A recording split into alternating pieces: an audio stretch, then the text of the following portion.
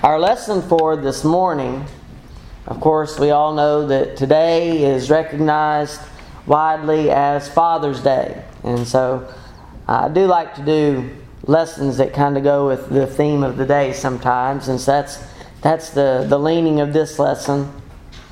Today's lesson is entitled Fathers and God's Design for the Home. And though the aim of this lesson is to encourage fathers in how they should lead their homes in the ways of God, it may also serve other purposes. It serves as a tribute to fathers who are leading or have led their homes in the ways of God. Maybe you can think back to your own fathers and how they have led the home in the past and use that as an example. It is a reminder of the godly fathers that many of us can recognize and celebrate. And so we have these other purposes in mind as we look at a lesson such as the one that we have for today. As we look at the home, and it seems like we don't do a lot of lessons on the home, but as we look at the home, we have to understand that God does have a plan for the home. God has a plan for the home. He has a plan for the role of the father. He has a plan for the role of the mother. He has a plan for the role of the child or children within the home. And when each fulfills his or her role within the home, it promises to produce a beautiful family. Now, does that mean that everything is perfect in our homes? Certainly not. I'm sure that we've all noticed things that could be changed, things that could be made better. But it does produce a beautiful family, a beautiful home, at least in the eyes of God. A godly home invites the blessings of God upon it and is thankful for each blessing that is enjoyed. A godly home is a godly example of what God desires for the home. It is a great blessing to those who are able to look back to their own childhoods as examples of what a godly home should be like, in order to pattern our own homes after their example. This is God's intent for His people. And so even though we may have older children, some of us, we can teach our grandchildren these same lessons and teach them what the home should be like from God's standpoint. And that should be our goal. Our lesson objectives for this morning are, first of all, to learn what a godly home is and is like. And secondly, to do our best to make our homes after the godly examples set before us, learning from the mistakes of those in the Bible or even in those in our own lives. Maybe you come from a broken home or something of that nature. Let us learn from those mistakes of others. Let us learn what God desires for His people and for the home. Now, the home is of great importance in our nation and our society, because the more godly homes, the more homes that are patterned after God's will, the more our nation will lean in that way as well. The better our world will be, because we have more children coming into the world that are brought up in godly homes. And so they can continue that pattern. The home has a very important place in our world today.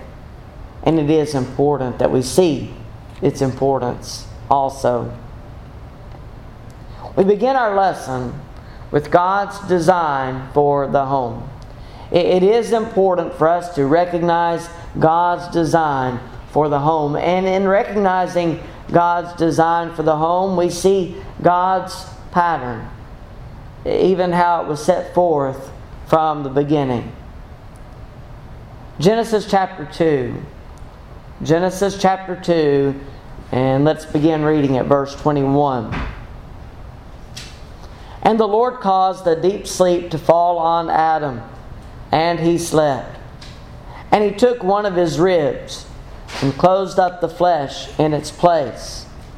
Then the rib which the Lord God had taken from man, he made into a woman, and he brought her to the man. And Adam said in verse 23, This is now bone of my bones, and flesh of my flesh. She shall be called woman, because she was taken out of man. Therefore a man shall leave his father and mother, and be joined to his wife, and they shall become one flesh. And they were both naked, the man and his wife, and were not ashamed. Sometimes when we read these verses, we leave out verse 25, but I include it for a reason. Because it's important that we notice that the husband and wife were without shame before one another, and they were without shame before God. In their original creation, this is how God intended for it to be. And what was God's purpose in forming and breathing life into woman? He had already brought into the world man, but what was His purpose for woman? Go back a few verses to verse 18. Let's read through verse 20. And the Lord God said, It is not good that man should be alone. I will make him a helper comparable to him. Out of the ground the Lord God formed every beast of the field and every bird of the air, and brought them to Adam to see what he would call them. And whatever Adam called each living creature, that was its name. So Adam gave names to all cattle, to the birds of the air, and to every beast of the field. But for Adam there was not found a helper comparable to him. So what was God's purpose in creating woman? He created her to be a helper, a helpmeet, as some translations put it. A helper comparable to Adam. Someone that he could have for his own. Someone that could help him through the difficulties of life. She was to be an encouragement to him in life, in matters of spirituality. And we notice that as a helper, she is capable of helping him make important decisions regarding the home. Let's turn to the New Testament for a moment. Ephesians chapter 5, and beginning with verse 22. Ephesians 5 and verse 22. Wives, submit to your own husbands as to the Lord. For the husband is head of the wife, as also Christ is head of the church. And He is the Savior of the body.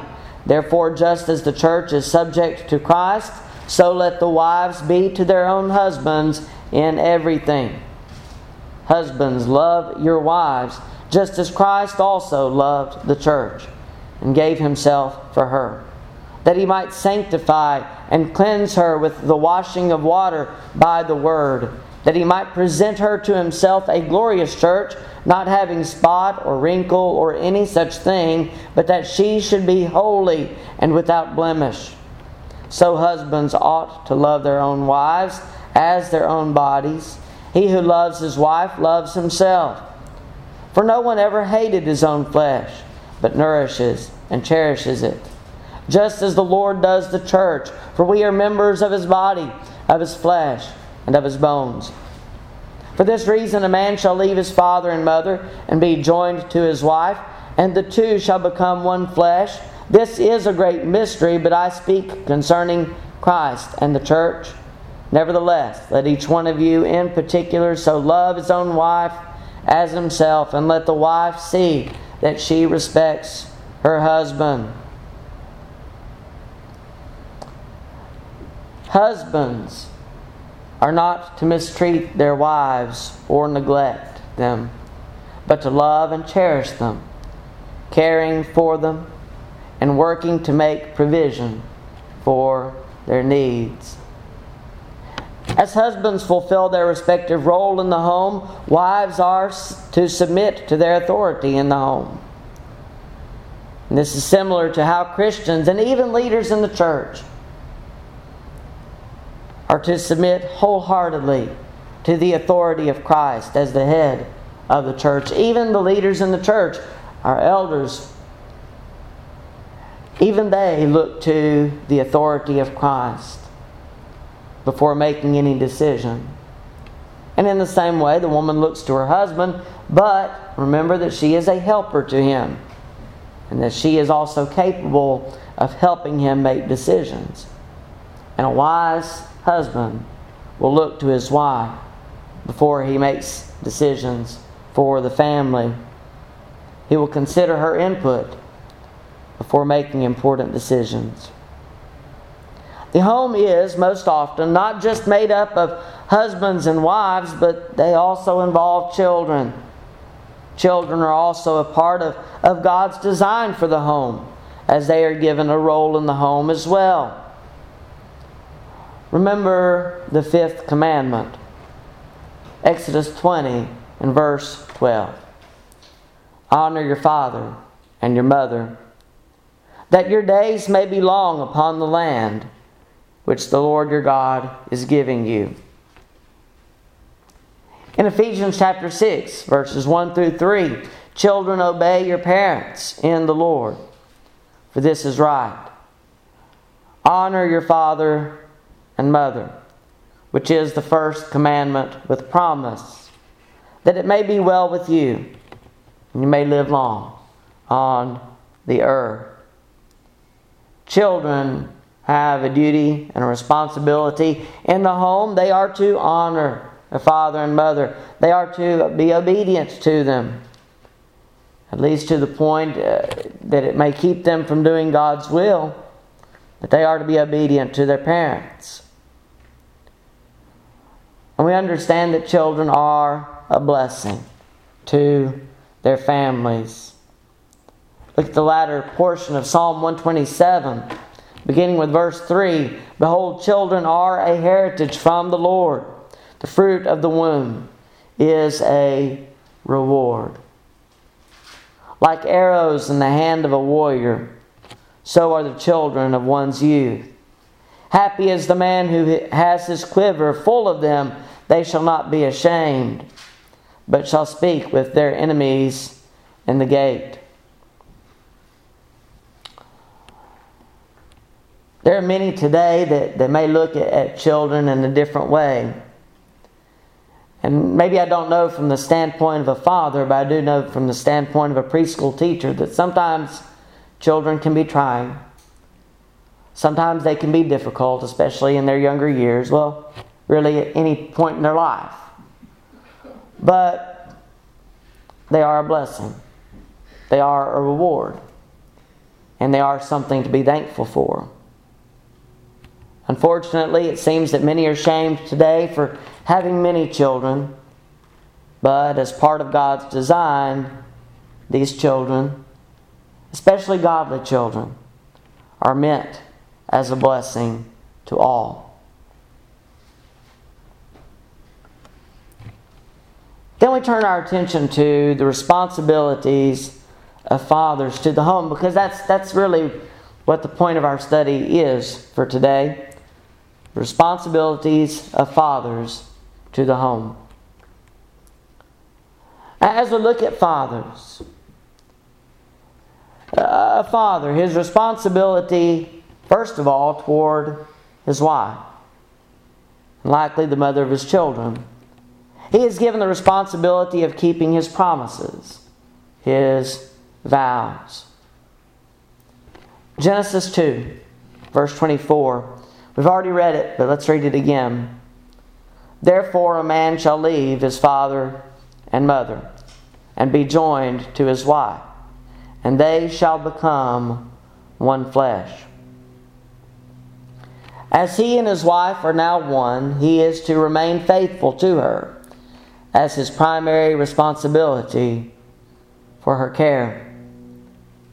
Secondarily, he is still responsible to his parents, but he is no longer a part of their home, as he has now begun a home of his own, and this home is foremost in his responsibilities.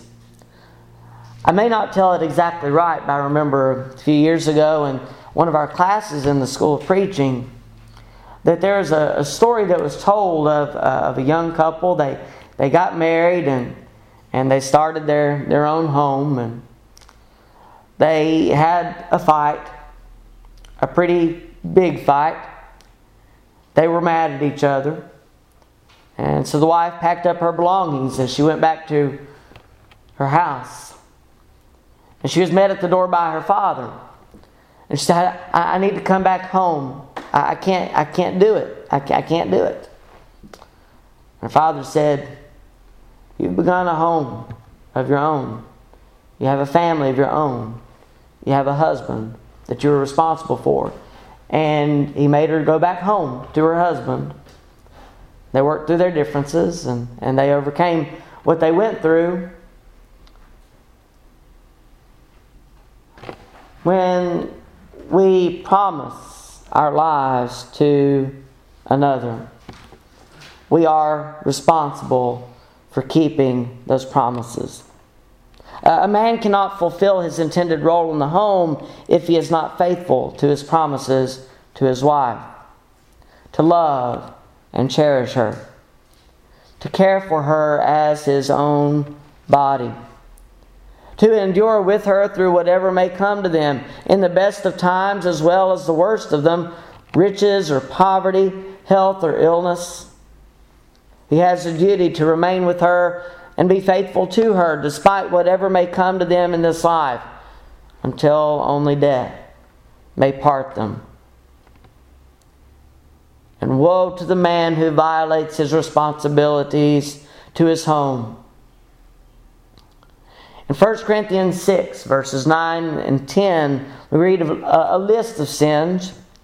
Do you not know that the unrighteous will not inherit the kingdom of God? Do not be deceived, neither fornicators, nor idolaters, nor adulterers, nor homosexuals, nor sodomites, nor thieves, nor covetous, nor drunkards, nor revilers, nor extortioners will inherit the kingdom of God. They will not inherit the kingdom of God. In Matthew chapter 5, Jesus himself defined what adultery is, or what it could be. In verse 27 of Matthew 5, you've heard that it was said to those of old, you shall not commit adultery. But I say to you that whoever looks at a woman to lust for her has already committed adultery with her in his heart. If your right eye causes you to sin, pluck it out and cast it from you. For it is more profitable for you that one of your members perish than for your whole body to be cast into hell. And if your right hand causes you to sin, cut it off and cast it from you. For it is more profitable for you that one of your members perish than for your whole body to be cast into hell. Even a lustful look can lead to the full-on sin of adultery. Man has responsibility to remain faithful to his wife, through thick and thin, whatever they may face. He must remain faithful to her until death do them part. Their marriage is sacred before God. Jesus continues into verse 31 of Matthew 5. Furthermore, it has been said, whoever divorces his wife, let him give her a certificate of divorce. But I say to you, that whoever divorces his wife for any reason except sexual immorality causes her to commit adultery. And whoever marries a woman who is divorced commits adultery. Divorce for any cause is a violation of the promise made to the wife, aside from the sin of adultery. It is a violation of the promises made to the wife in the presence of Almighty God.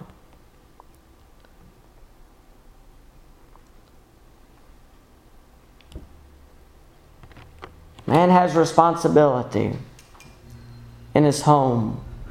He has responsibility to his wife, foremost, to remain faithful to her. And he has responsibility to his children. Ephesians chapter 6 and verse 4, "And you fathers, do not provoke your children to wrath, but bring them up in the training and admonition of the Lord." Fathers are to control themselves before their children. They are not to provoke them to wrath and anger.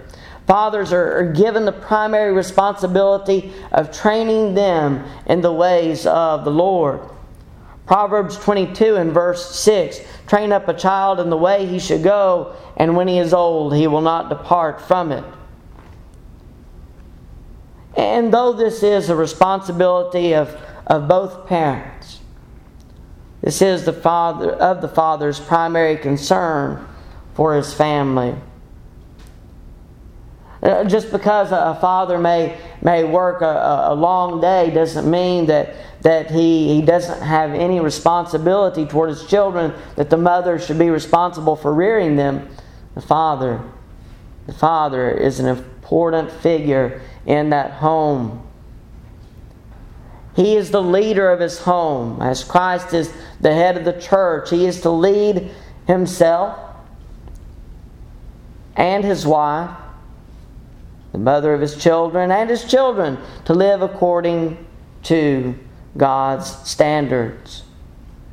And doing so brings glory to God, the creator and designer of the home.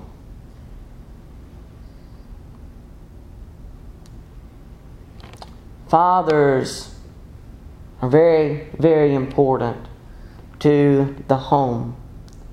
And they do have their responsibilities. And again, fathers are not the only ones given responsibility for the home. Wives and mothers, they have their responsibilities as well. And children are responsible for being obedient and respectful. And they should be taught to honor their father and their mother. This is God's design for the home. Now today we see a great many cases where God's design is not followed, and on many occasions we see that children are born out of wedlock, and that's no fault of their own.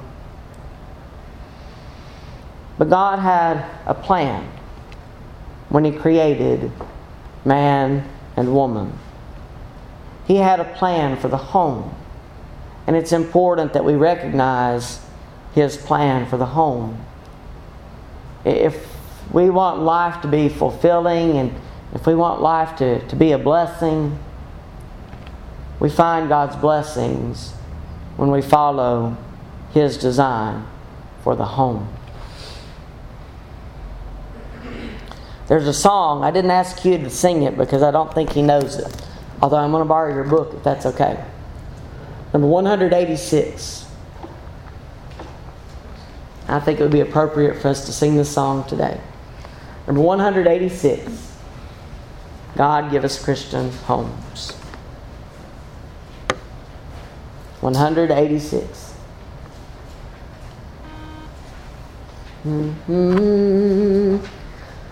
God give us Christian homes, homes where the Bible is loved and taught, homes where the Master's will is sought, homes crowned with beauty Thy love hath wrought. God give us Christian homes. God give us Christian homes. God give us Christian homes, homes where the Father is true and strong, homes that are free from the blight of wrong, homes that are joyous with love and song. God give us Christian homes. God give us Christian homes. God give us Christian homes. Homes where the mother in queenly class strives to show others thy way is best. Homes where the Lord is an honored guest. God give us Christian homes. God give us Christian homes. God give us Christian homes. Homes where the children are led to know Christ in His beauty who loves them so. Homes where the altar fires burn and glow. God give us Christian homes. God give us Christian homes.